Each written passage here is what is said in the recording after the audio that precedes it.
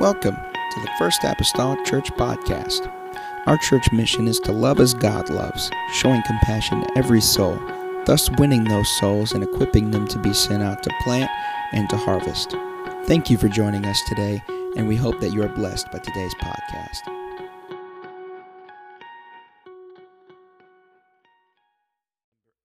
Again, thank Bishop for ministering.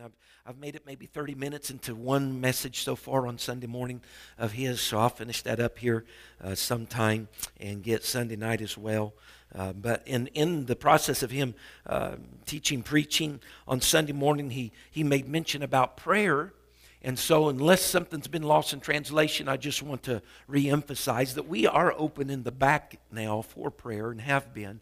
Prayer is open there. And so anytime before service you desire to go back, find yourself a folding chair. If they're all taken, that's at the seats. There's some stacked against walls and stuff, and you can grab one of those, open it up, pray. If you're more of a standing type prayer, stand and pace, whatever your position may be. If you like to go flat on your face on the floor, it's hard.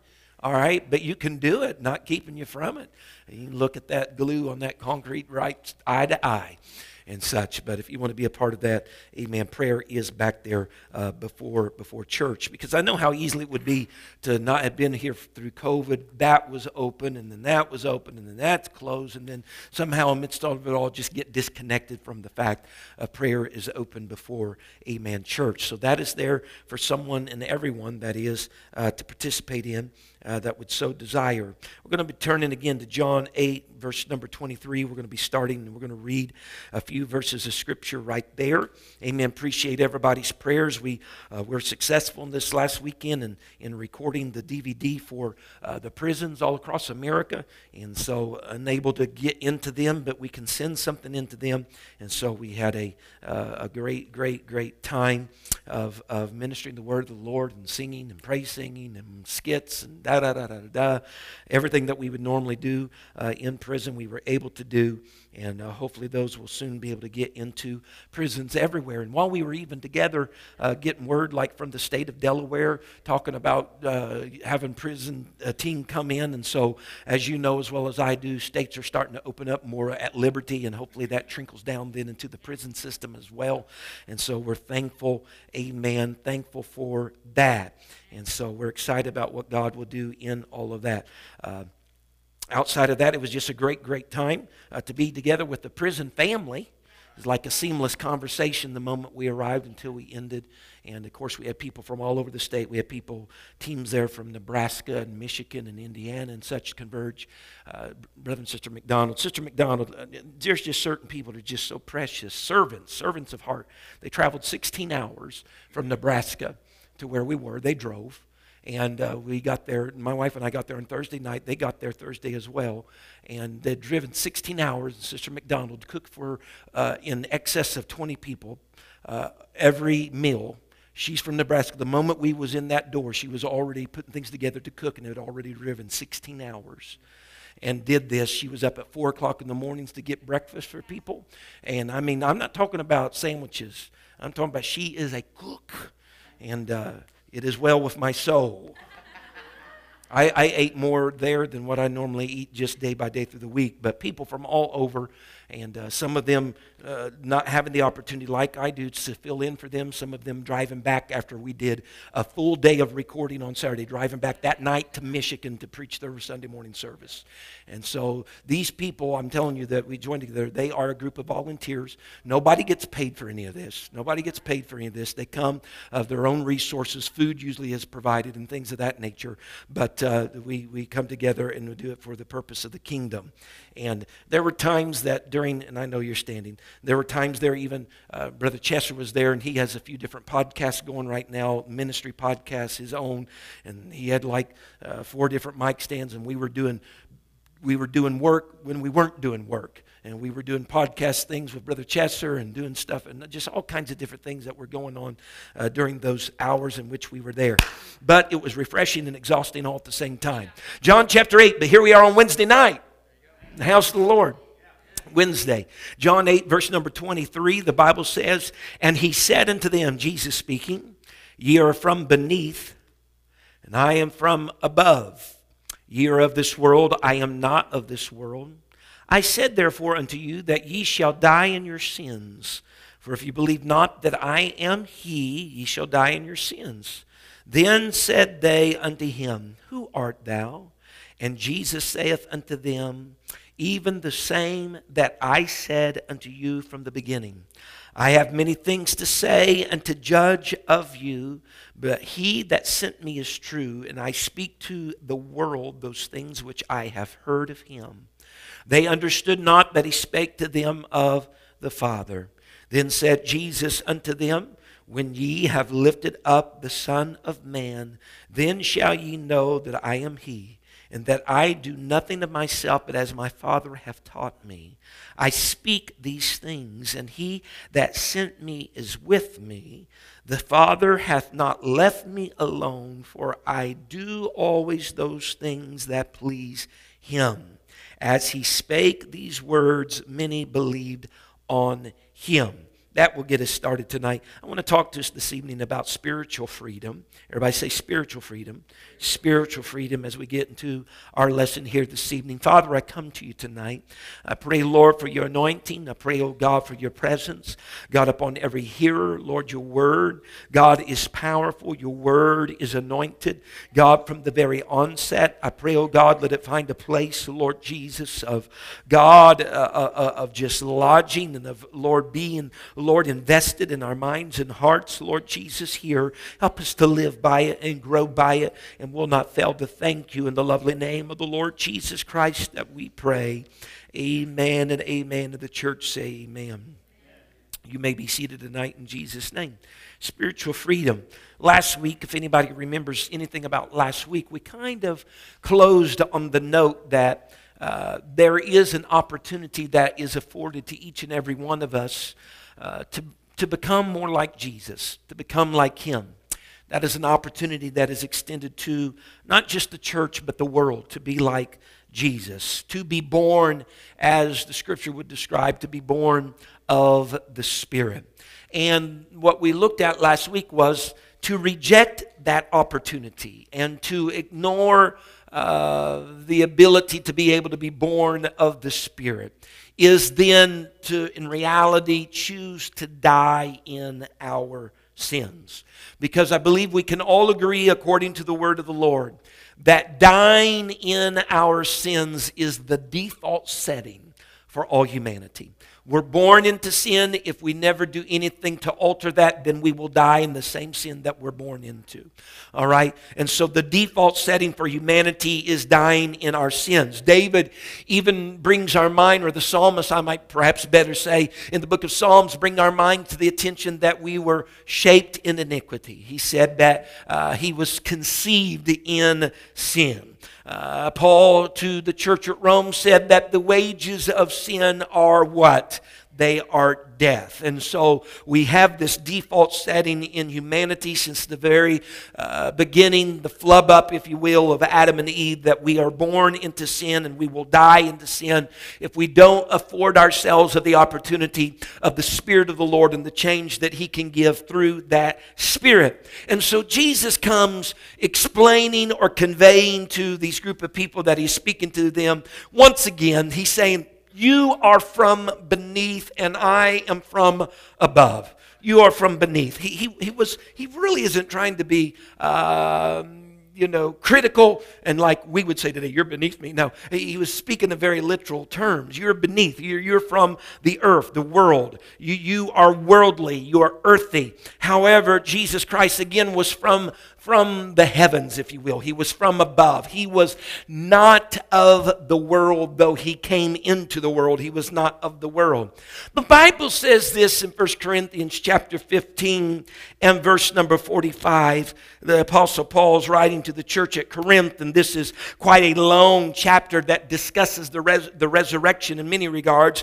He says in verse 45, for so it was written that the first man, Adam, was made a living soul. We understand that. God breathed the breath into the nostrils of Adam. The Bible says he became a living soul. So the first man, Adam, was a living soul. He says, but the last Adam was made a quickening spirit. What it's referring to there is the man Christ Jesus, that he was a quickening spirit. Verse 46 says, howbeit, that was not first which is spiritual, but that which is natural. In other words, that which came first, even in the mankind of the first Adam, second Adam, that which came first was natural, right? The natural man, the humanity, the flesh, all right? Not that which is spiritual. But it says in verse 46, and afterward that which is spiritual. So that which is natural came first, and then that which was spiritual. Verse 47, the first man is of the earth, earthy. And the second man, again referring to that last Adam, or the second man, also referred to as the man Christ Jesus, is the Lord from heaven. Verse 48. As is the earthy, such are they also that are earthy. All right? And as is the heavenly, such are they also that are heavenly. That kind of goes a little bit in line with the description that Jesus, even when he spoke to Nicodemus, how that which is born of spirit is spirit, and that which is born of flesh is flesh. That which is earthy, pertains to the earthy. That which is heavenly, then such is also heavenly. Verse 49, and as we have borne, the Apostle Paul says to the church at Corinth, as we have borne the image of the earthy, he says, we shall also bear the image of the heavenly. And so we have this same opportunity to not just bear the image of the first Adam, but we have this ability by transformation, by change, by His Spirit, to also bear the image of the heavenly Adam. Amen. The earthly Adam is natural, carnal, fleshly. But the spiritual Adam is heavenly. It's more life, and life more abundantly. Right? And so as we've been capable of bearing the image of the earthly, we also have the ability to bear the image of the heavenly. And again, all of these scriptures that I just read to you is in the context of the Apostle Paul talking about the resurrection of Jesus Christ. He discussed the resurrection of Christ and then further discussed the possibility of our own personal resurrection someday. And Paul even said in verse 17 of 1 Corinthians 15, speaking of Christ's resurrection, he said, if Christ be not raised, he said, your faith is in vain, and ye are yet in your sins. You're yet in your sins. Humanity is in its default setting.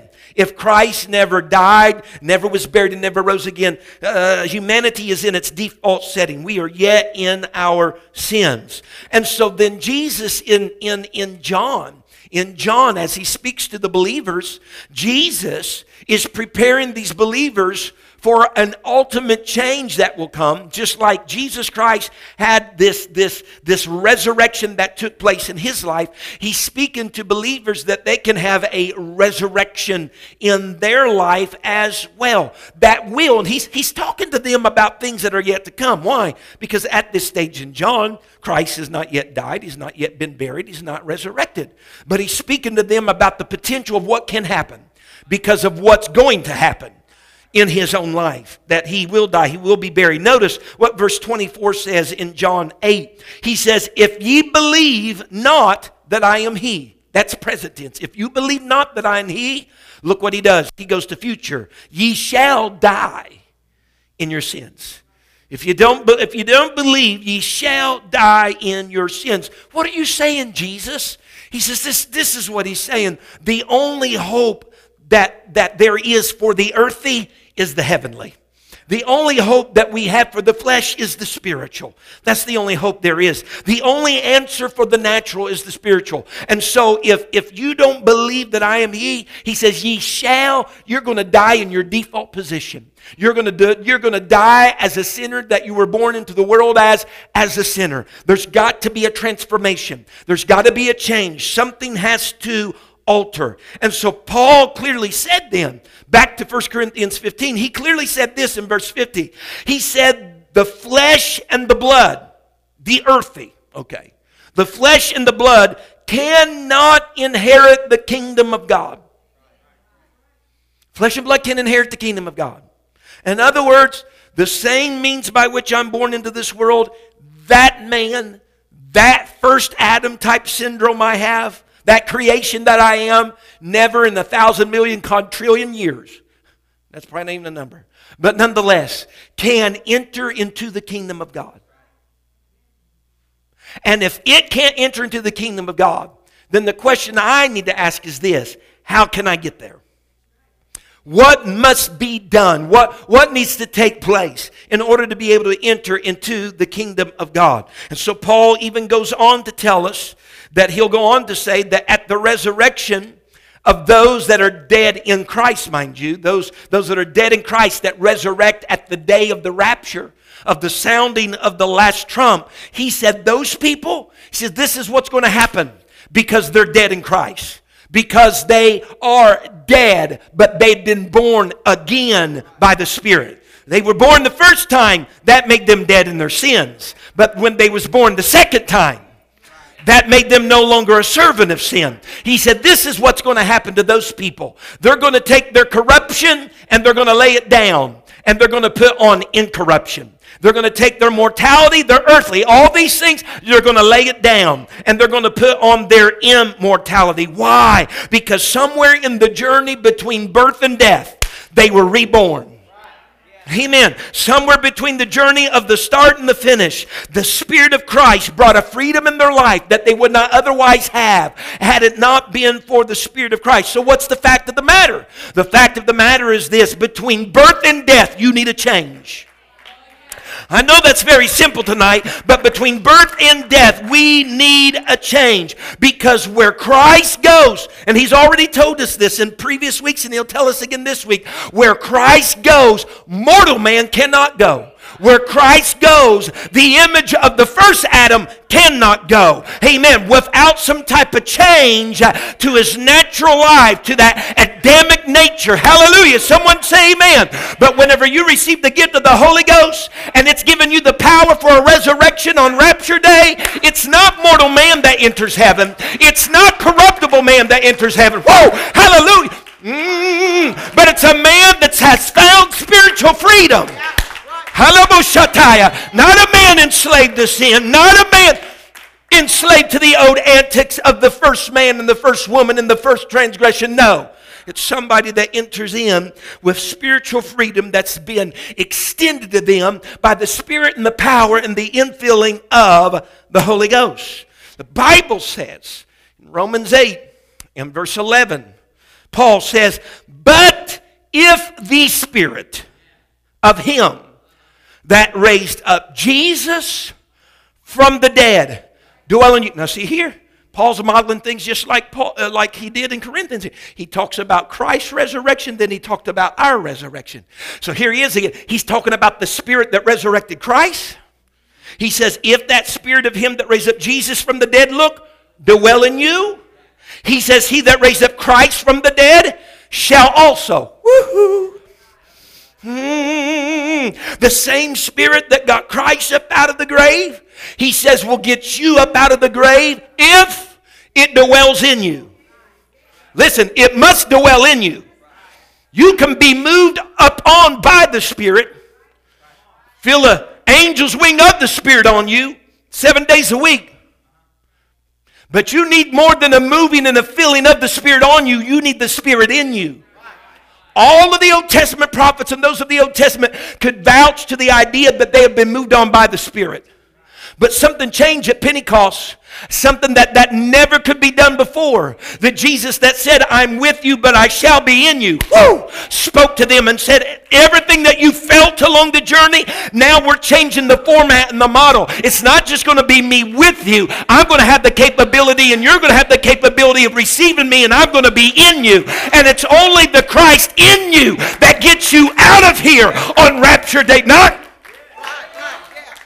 I fear, Bishop, there will be people that's going to be on Rapture Day saying, well, I have felt the presence of God. I understand that. But have you received the Spirit of God? Has He become Christ in you, the hope of glory?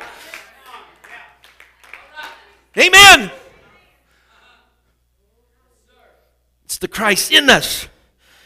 He that raised up Christ from the dead, Romans 8:11 again, shall also quicken your mortal, those earthy bodies, those first Adam bodies, by His Spirit that dwelleth in you. He's going to do a quickening work. And so Jesus along the journey here. You're from beneath, I'm from above. We got two different worlds, if you will. Huh? But I came down to bridge the gap between the two worlds. It's really what Jesus did. Because he came down and took upon himself the image of the earthly. The image of the earthy. The image of the first Adam. Tempted in all ways like you and I are, yet without sin, the Scripture says. But he didn't take on the nature or the design of angels. The Bible says he took upon himself the seed of Abraham. What's that mean? Mankind. He took on the earthy. But he was also the heavenly.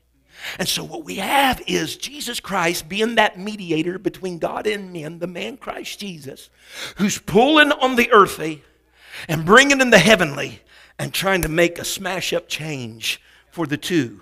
But it can only happen when they get together. The Spirit's got to get together with the earthy in order for there to ever be a transformational change. Amen. Amen. So Jesus wanted the people, he's trying to illustrate to them, trying to convey to them.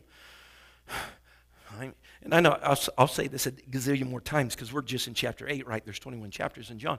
But he wanted them to understand clearly that he was, as John first wrote in the first book, that he was that Word that was made flesh. As we seen last week, he was that light of the world. He wanted them to recognize him as their Messiah, right? The one that they were looking for and longing for. And he wanted them, of course, he wanted them to believe. Because remember, the whole key verse of John is this fact that people would believe that he was the Son of God and that they would believe in his name and have life. And so he wanted them to believe in that and believing that they could certainly have life through his name. But here is the crux, if you will, of the seesaw. But to believe not was also to forfeit then life. And if believing is to believe and have life through his name, then not to believe would be to forfeit the life that could be theirs in his name. In other words, it was them not being able to go where he went. As he said before, where I go you cannot come. Not you remaining the earthy one. Earthling. No, you got to be born again of the water and of the Spirit in order to get to where he is going. And so Jesus said in verse 24, look at it again, this is of John 8. He says, for if ye believe not that I am he, many Bibles will have the he for you in italics, ye shall die in your sins. Several Bibles do this. You may or may not do this, but the he is in italics. And most of the time, whenever in our English Bibles a word is in italics, and you can usually find this in the front of your Bible, it describes to you the reason why. It's because that particular word was added by the translators, according to their estimation, to help our understanding of what really might be said. But in my opinion, leaving the he out probably even helps our understanding that much more. Because Jesus is saying, for if you believe not that I am, if you believe not that I am, ye shall die in your sins. Where else have we ever heard just the statement, I am? When else did we hear God speak to a man after he had had a burning bush conversation with him, and Moses was being deployed as the deliverer of God's people for Egypt? And he says, Lord, if I go back, I've been gone for some time on the backside of the desert. I'm sunburnt and I smell like sheep. How in the world are they going to believe that I've come to be the deliverer? Who I need to have a name. Who am I going to say sent me? He says, you tell them I am that I am sent you. You tell them that I am sent you. Oh, God. God is the one that said, you tell them I am. And now here is Jesus. See, this is the masterful thing about the Bible. Here is Jesus, God manifest in flesh. Not the second person of a Trinity. God manifest in the flesh. Saying, unless you believe, they're looking at a visible, tangible individual here. A person. We know from John 4 that God is a spirit. But we're looking at a tangible person that God indwelt. Whew. Saying, unless you believe that I am. I'm not the carpenter's son. I am, but I'm more than just a babe in the man. Unless you believe that I am. He says, you will die in your sins. Because the I am in the Old Testament, in the book of Exodus, the I am is that covenant name that God gave unto Abraham. It is the Yahweh of the Old Testament. It is the memorial name. It is, the Bible even tells us in Exodus, and you look at this in your own time, but in Exodus 3 verses 13 through 15, that I am that God spoke to Moses, he said, this is my name forever. And he says that it is to be a memorial to all generations. This is my memorial name. This thing doesn't fade away. This is not something that we pick up and put down. He says this is a forever name. And so whenever Jesus spoke, unless you believe that I am, these are people that knew these are Jewish people. You would have thought that they was like, yeah, he's the guy. That's him. This is what was prophesied of. But still yet many of them missed it. Many of them missed it altogether. They missed that Jesus was God manifest in the flesh. They missed the fact that Jesus was the image of the invisible God. They missed it. And yet he toys with it all the way back in Genesis when he made Adam and Eve after his image. And yet he's a spirit. The only way that man could be created after an image, and we're talking about God who is a spirit, is if God, in the mind and the will of God, already seeing, as he did, the lamb slain from the foundation of the world, the body Christ Jesus. We were having a lot of discussions this past weekend. Again, it was like seamless conversations. And someone brought up that whole concept about, did Adam and Eve have belly buttons? We get in some real deep stuff. But it was the best thing I ever heard. Because Brother Curtin was saying, he said, absolutely they did. He said they were made in the image. They were made in God's image, which we know to be Jesus Christ. And Jesus Christ was born of a woman which had an umbilical cord. And so he had a belly button. So Adam and Eve had belly buttons. It was great. It was tremendous. A lot of fun. That's kind of a side note, but nonetheless, for all those that was going to lose sleep tonight over that. But the people in his state did not get it. They didn't get it because we go right with verse number 25. Look what they come forth with. Who art thou? Right? Unless you believe that. Who art thou? Oh, please, guys. I mean, I'm like hitting my head like this. Who art thou? Maybe someone was saying, well, maybe they just really wanted to know, so that they wouldn't die in their sins. Maybe they just really, nonetheless, Jesus basically tells them this. You're asking me who I am? He says, the story hasn't changed from the moment I've tried to start telling you. Not just in this conversation, but even many times before. The story has not changed. I've been trying to tell you the very same thing as it portrays here in the Scripture from the beginning. I am the Son of God. Amen. And one of the masterful things about God manifesting himself in the flesh that over the past few days I just kind of mulled over in my mind that's different from every other small God gods that people had worship or tended to worship in the known world is this, that most believers that worship these other small God gods, you see in Scripture that they were the ones that had to approach their God. They had to go to their God. And something that's awesome about the manifestation of our God in flesh is this. He came to us. Wow. I don't know if you understand the weight of that. All these, and we need, and Bishop preached it on Sunday morning talking about fear of the Lord, having a reverence, for God. And we need that. But we need to understand this almighty thing that we have reverence for came to us. And you think you're not valued.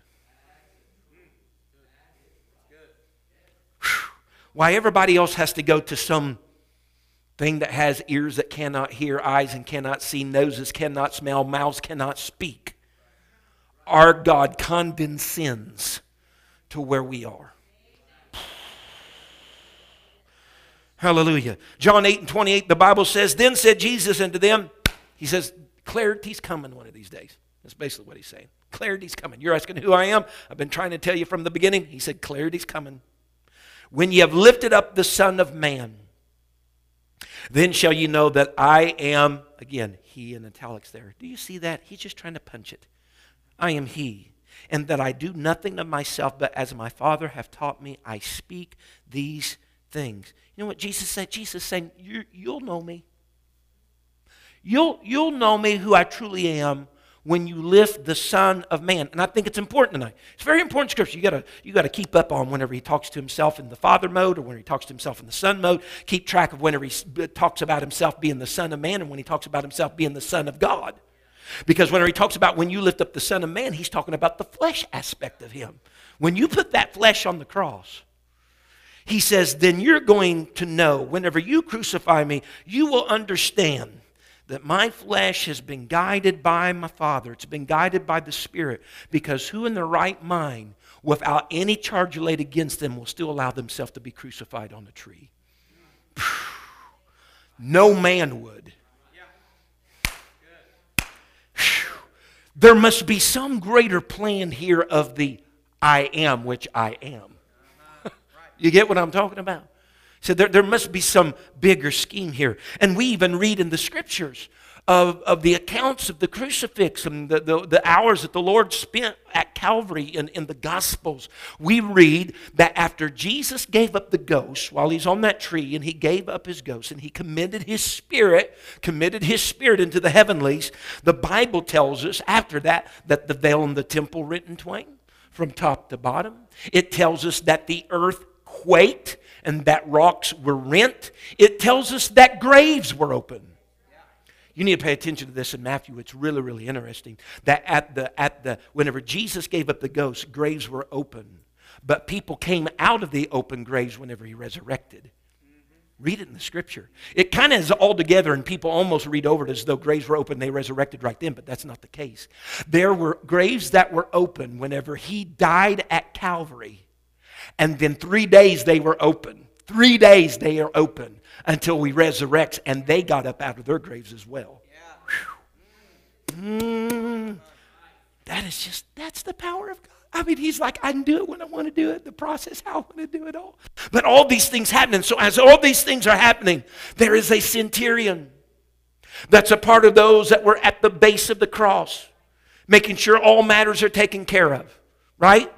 Making sure that the spikes went in the hands, making sure that the garments were, the casting forth of the lots for the distribution of the garments. He's there. He's been there all along the journey of this crucifix. In that moment, he cries out and says, truly, what's happening? The flesh is strung high upon the crucified cross. All of these events have come about. And he says, truly, look how he says it, though. This is the Son. He doesn't call him the Son of Man. He calls him the Son of God. What's he doing? He's relating to the deity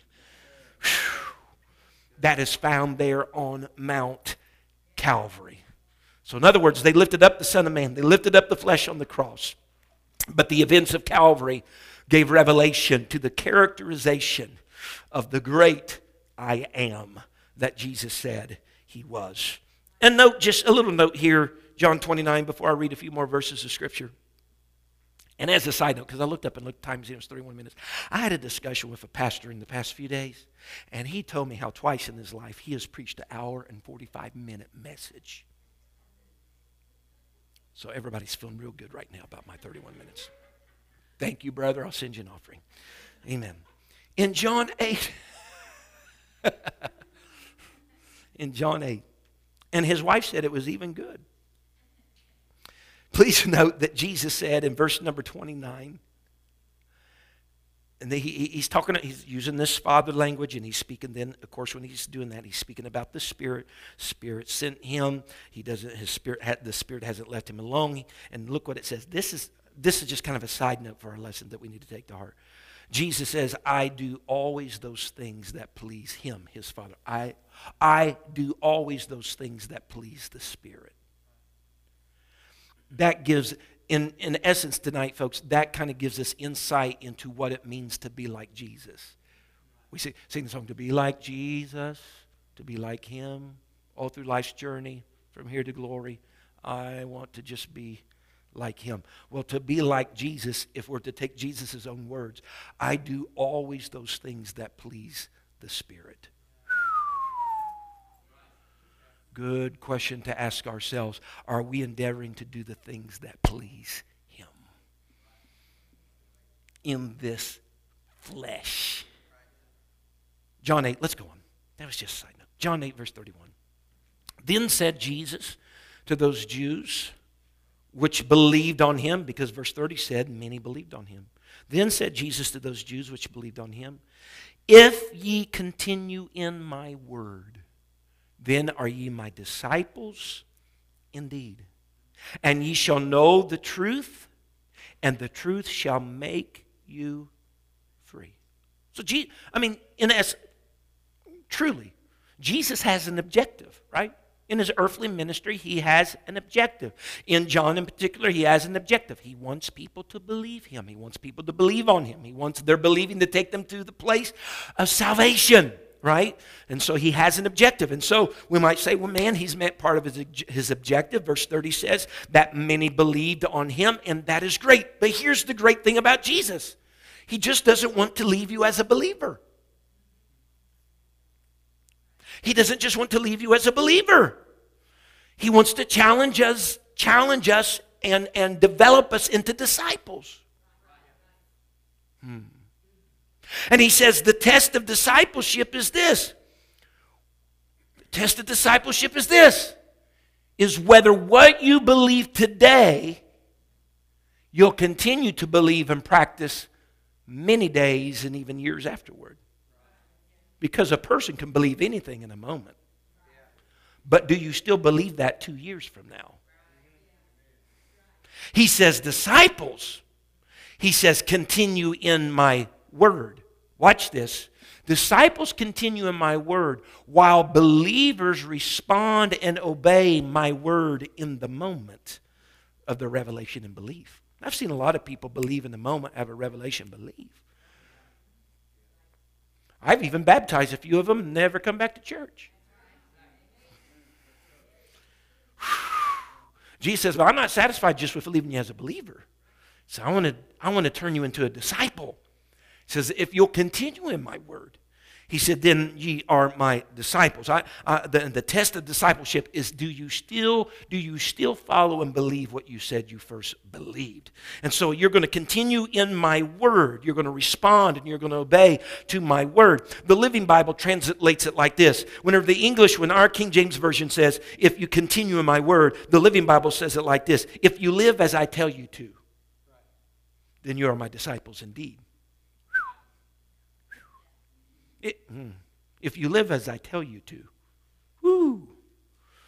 Here's a little difference between just simple believer and disciple. In 1 John, we understood those that received Him, to them He gave power to become the sons of God, right?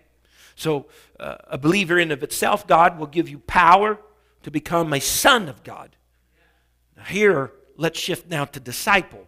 You can look at this in Matthew chapter number 10. Disciples, though, not only as a believer did they have power to become the Son of God, but they have power according to the word of the Lord. He gave them power against unclean spirits and to cast them out. He gave them power to heal all manner of disease and sickness. So I can have power to become a son of God being a believer. But demons can be cast out.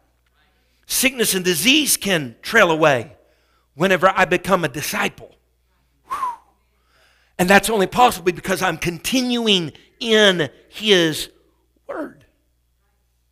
You know, those 7 sons of Sceva may have very well been believers.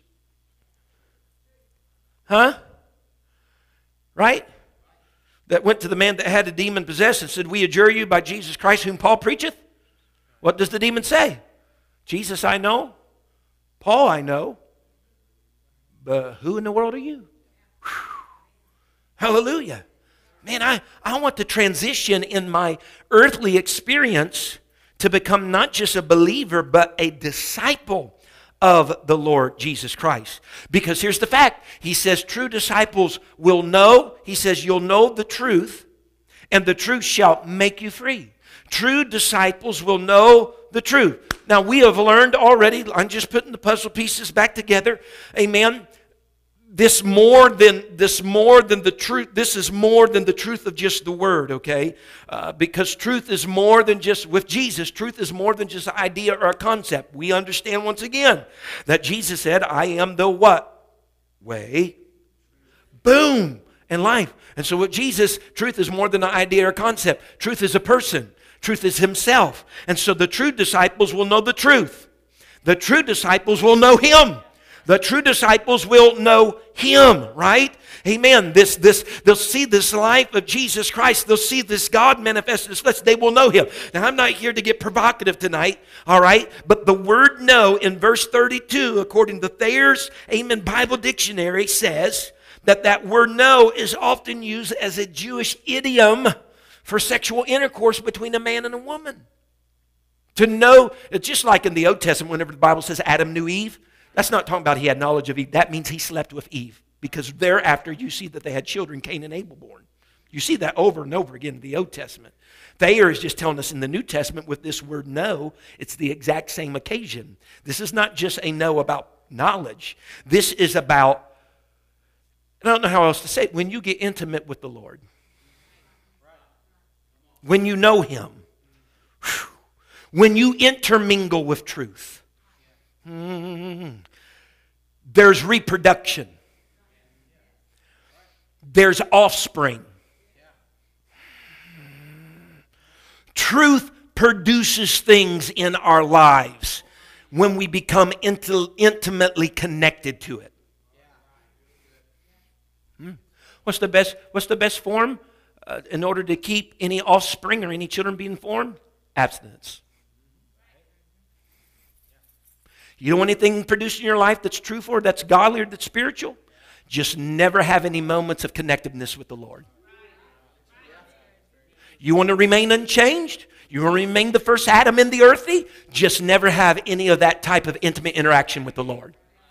But if you want to be a disciple and you want to walk in the steps that he walked in, then get to know him, draw near to him, spend time with him, intermingle with truth. And when you do, reproduction will take place and there will be offsprings that outshoot from your relationship with the Lord.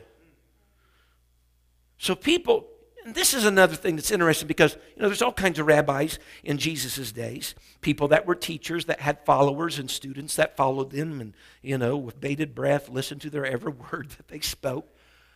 But there is particular episodes in the Scripture that we can see that people knew the disciples, per se, of John the Baptist from the disciples of another rabbi.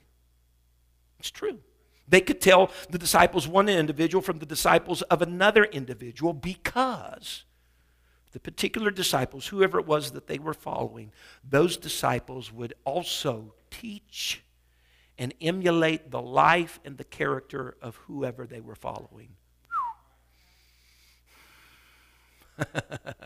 And so we know the disciples of John because they baptized like John baptizes.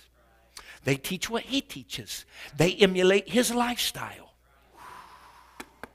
Again, Christ is not just happy with leaving them as believers. He wants them to become disciples.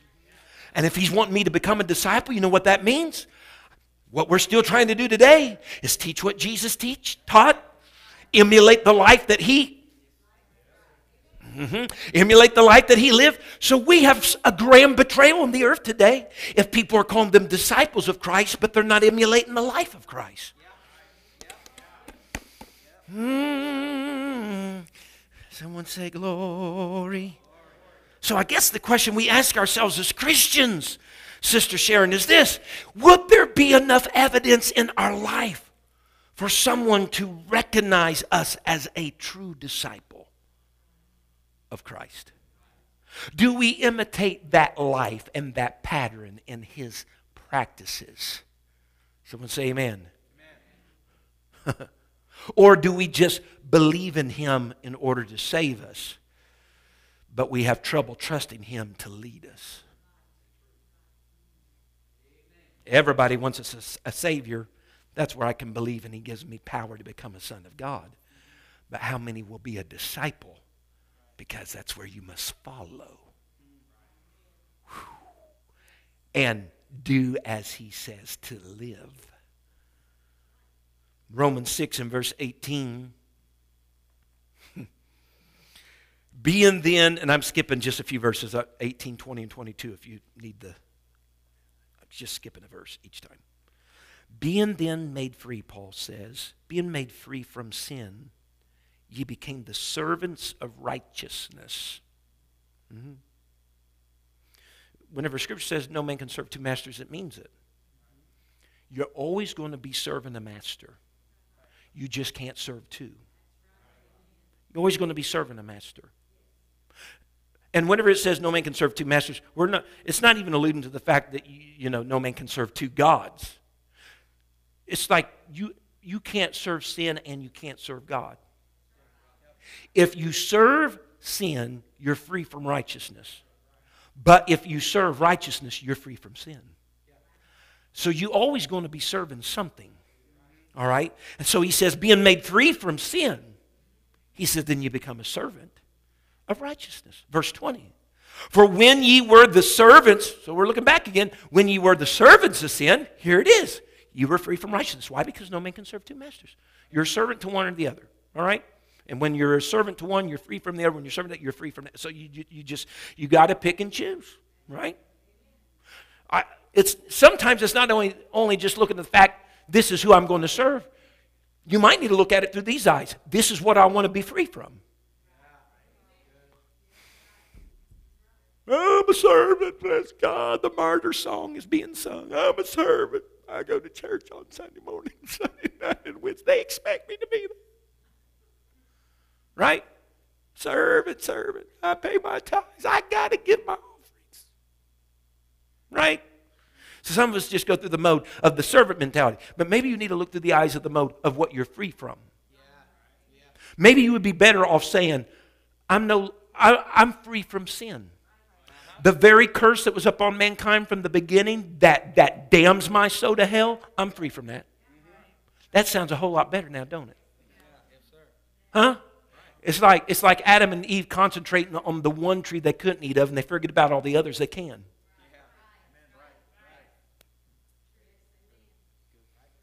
Amen? Glory. I'll say, we was reading Scripture, weren't we? Verse 20. For when you were servants of sin, you were free from righteousness. Skip a verse, 22. But now, being made free from sin, and become servants to God, there's that exchange again, ye have your fruit. See, this is disciples. Ye have your fruit. Something's being produced. Unto holiness. And the next part is really grand. And the end, everlasting life. That sounds good. That sounds very good. So the freedom truth offers is the freedom that Jesus Christ extends to us. And it goes beyond just making us free from sin. Whew. The spiritual freedom that Christ offers is more than just being free from sin. It is also a freedom that gives us rights. You getting that? Freedom isn't only about what it saved us from. Freedom is also about is the rights it endorses us with. See, those great pilgrims coming to America, that didn't just free them from England. It gave them rights of a whole new nation and some privileges. So it's not what they just were taken away from, it's what they were given. They were given rights. And so our spiritual freedom doesn't just make us free from sin, but it gives us rights to operate a whole new regimen of life. That different than just the earthly mortal man. Look at verse 33. I got to hurry. It's red. And they answered him. I want you to know, I did good. I finished in 20 minutes time there. I really did. I had to, but I did good. There were other people that went over. I'm just saying that right now for my own soothing in my mind at this moment. Verse 33, they answered him, we be Abraham's seed. Look at this. We be Abraham's seed. And they must have amnesia. And were never in bondage to any man. How sayest thou, they're speaking to Jesus, ye shall be made free? We're Abraham's seed. We've never been in bondage. You know what they're saying? We don't need freedom. We're not bound. I mean, really, that's what they're saying. Why do you say that you'll make us free? We don't need to be made free. We've never been in bondage. We've never been bound. We're Abraham's seed. Glory. Right? Go on. It says in verse 34, I gotta hurry. Jesus answered them, verily, verily, I say unto you, whosoever committeth sin is the servant of sin. And the servant abideth not in the house forever, but the Son, capital S, abideth ever. If the Son, therefore, shall make you free, ye shall be free indeed. So, here's the Jews, folks. They thought they were free. They're like, we've never been bound. They leaned on the fact that Abraham was their father. You know, Abraham, the father of the Jews. Abraham was our father. And that man, that Abraham, that, you know, left his kindred and his people and went on this journey to serve the Lord, that's our father. But being a descendant of Abraham wasn't enough. Sad to say. See, they believed that Abraham had enough good merit storehoused up, you know, and who he was and what he'd done for generations of offspring to ride on the coattail of Abraham. You know, there's some people that get that. You know, my grandpappy, he was the deacon board member, blah, blah, blah, blah, blah. You know what that is? Someone saying, well, Abraham's our father. They served the church or they served the organization for X number of years, and they served in this capacity and that capacity, and they preached all these different places and blah, blah, blah. So my daddy or grandpappy was such and such. Who cares?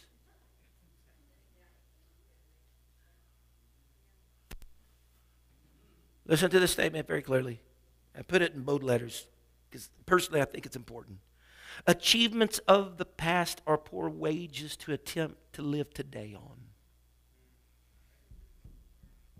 What are you saying? I'm saying I got to walk in victory today by walking in freedom today. I got to continue in the Word. I got to continue in truth today. What's the Lord's Prayer tell us? Give us this day our daily bread. Again, bold letters for me just because I thought it was important. But freedom is never more elusive than it is to them who believe. This is important. Believe they don't need it because they're duped into believing they already have it. That was the Jews. That is modern day society. Because the Jews were convinced we've never even been in bondage. Oh, amnesia has set in. I mean, do we need to recall? That's like we don't need any freeing. Oh, let's see, never bondage. What was Egypt? Never bondage. What was the Assyrians coming in? Never bondage. What was the 70 years of Babylonian captivity? That sounds like bondage. That sounds like slavery. What about all that? Even more importantly than the nations that they were bound by, what about sin? What about the Adamic nature that each of us are born into? You've never been in bondage, but here's the fact of the matter. They denied their condition and therefore refused any help. We don't need saving because we're not lost. That's the hour we're living in. That's the hour we're living in. Abraham is our father, all this other stuff. I don't need to be set free because I'm not bound. I don't need to be set free because I'm not a slave to anything. I don't need this or that of you. I'm not lost. Oh, someone say glory. And so that's where we are in our hour. And I'm telling you, hands down, that is the church's greatest challenge today. The church's greatest challenge today is not getting people saved. It's convincing them they're lost. Huh? Because as long as the Jews thought Abraham, the great father Abraham's all right, and that they never had a day that they lived in bondage, and they didn't need no freeing or liberty, if that's what they thought, they would continue in the bondage that they were purposely, in some regards, being ignorant of. Huh? Yes. Because it's hard to save saved people, isn't it?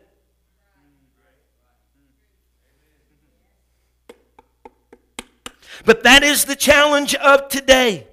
The church has a hard time being a catalyst in setting people free. if the people themselves don't believe they have anything to be set free from. But all men, Jesus is trying to underscore the fact, all men are bound to sin. All men are a servant of sin. We are a slave. Someone say slave. We are a slave to sin because we commit and we obey whatever sin wants us to do. If you've made a mistake or if you sinned today, you know what you came for a moment of time? You became a servant of sin. Amen. You become a servant of sin. Because whenever we commit sin, that proves this. It must be master and I must be servant. It says go do that. Even though I know I'm not supposed to do it, it says go do that. I waltz over there and I drink what I shouldn't do. I smoke what I shouldn't do. I say what I shouldn't say. You know what I just did? I became a servant of sin. Amen. And so it shows who's master and who's the slave. And the scripture tells us emphatically that all have sin. And though as a result of that, we've all been in bondage to sin. And what that means to me is this. Then we all need to be made free. The Bible says, I'm closing, I really am. Stand with me and we'll do it here in the next 5 minutes. Romans 11:32. For God hath concluded, everybody say concluded. For God hath concluded them, he's speaking of Israel, all in unbelief, that he might have mercy upon all. He said, conclude them all in unbelief, so I can have mercy on them all. Look at Galatians 3:22. But the scripture hath concluded all under sin, that the promise by faith of Jesus Christ might be given to them that believe. He says, I'm putting you all under the same category. So the same freedom can come to you all. Verse 34 of John 8 interprets like this. The one whose lifestyle is characterized by a repeated, continuous sin is a slave to sin. Now look, Jesus is again, he's real good at putting pieces of the puzzle together for us. And he does in verse number 36. He says that the Son makes you free. But remember in verse 32 he says, the truth makes you free. He's making a connection for him. I'm truth personified. Right? The Son sets us free because he is both divine and human. It's kind of like what I took before. He's being that mediator. On the human side, he knows the hardships humankind sinned and propensities. He became that on Calvary. He became the sin of the world. But he's also that Son of God. He's that divine side. And so he's trying to bridge that. And it's that aspect of Jesus Christ being both God and man that empowers the deliverance for all of us, being human flesh. The Son will set you free. The Bible says in Jeremiah 13:23, I'm running, trying to make 100. The question is, can the Ethiopian change his skin? No. Or the leopard his spots? No. Then may ye also do good that are accustomed to do evil? No. In other words, Jeremiah speaking says, just as much as it's an impossibility for a man to change his skin color or a leopard his spots, he says we cannot change our likelihood of doing evil, amen, on our own. We're unable. Here it is. It's very simple. We are unable to set ourselves free. We are unable to deliver ourselves, set ourselves free, atone for our own sin, shed blood to take care of, if you will, the disruption of the mind of God. We are unable to do that. We need an agent of change for our life, and that was given to us in the man Christ Jesus. The blood and the flesh, the sacrifice, it was all there. The Bible says, and I'm closing, I really am. I'm closing with these verses, Galatians 4:4. But when the fullness of time was come, God sent forth his Son, made of a woman, made under the law, to do what? To redeem them that were under the law, that we might receive the adoption of sons. And because ye are sons, God hath sent forth the Spirit, there it is again, of his Son into your hearts, crying, Abba, Father, which is basically saying, Father, Father. Wherefore thou art no more a servant. To what? To sin. Ultimately, thou art no more a servant, but a son. If a son, then an heir of God through Christ. Whew. Spiritual freedom that's brought into our lives by the Spirit, the same Spirit that even raised Christ from the dead, spiritual freedom brought into our lives. Don't care if you're kin to Abraham, David, Jeremiah, Methuselah, whatever. No. Whenever we look back in your pedigree, there needs to be a point where you were born again and you got Jesus Christ a part of your pedigree. Amen. Hallelujah. Someone say glory. Whew. Spiritual freedom. Amen. Well, we did it under an hour, so let's have a little talk with Jesus here. God, we love you. Thank you for listening. If you would like more information about our services and activities, you can find us on Facebook, Instagram, and Twitter with the username FACMC. Again, that's FACMC. Thank you, and have a blessed day.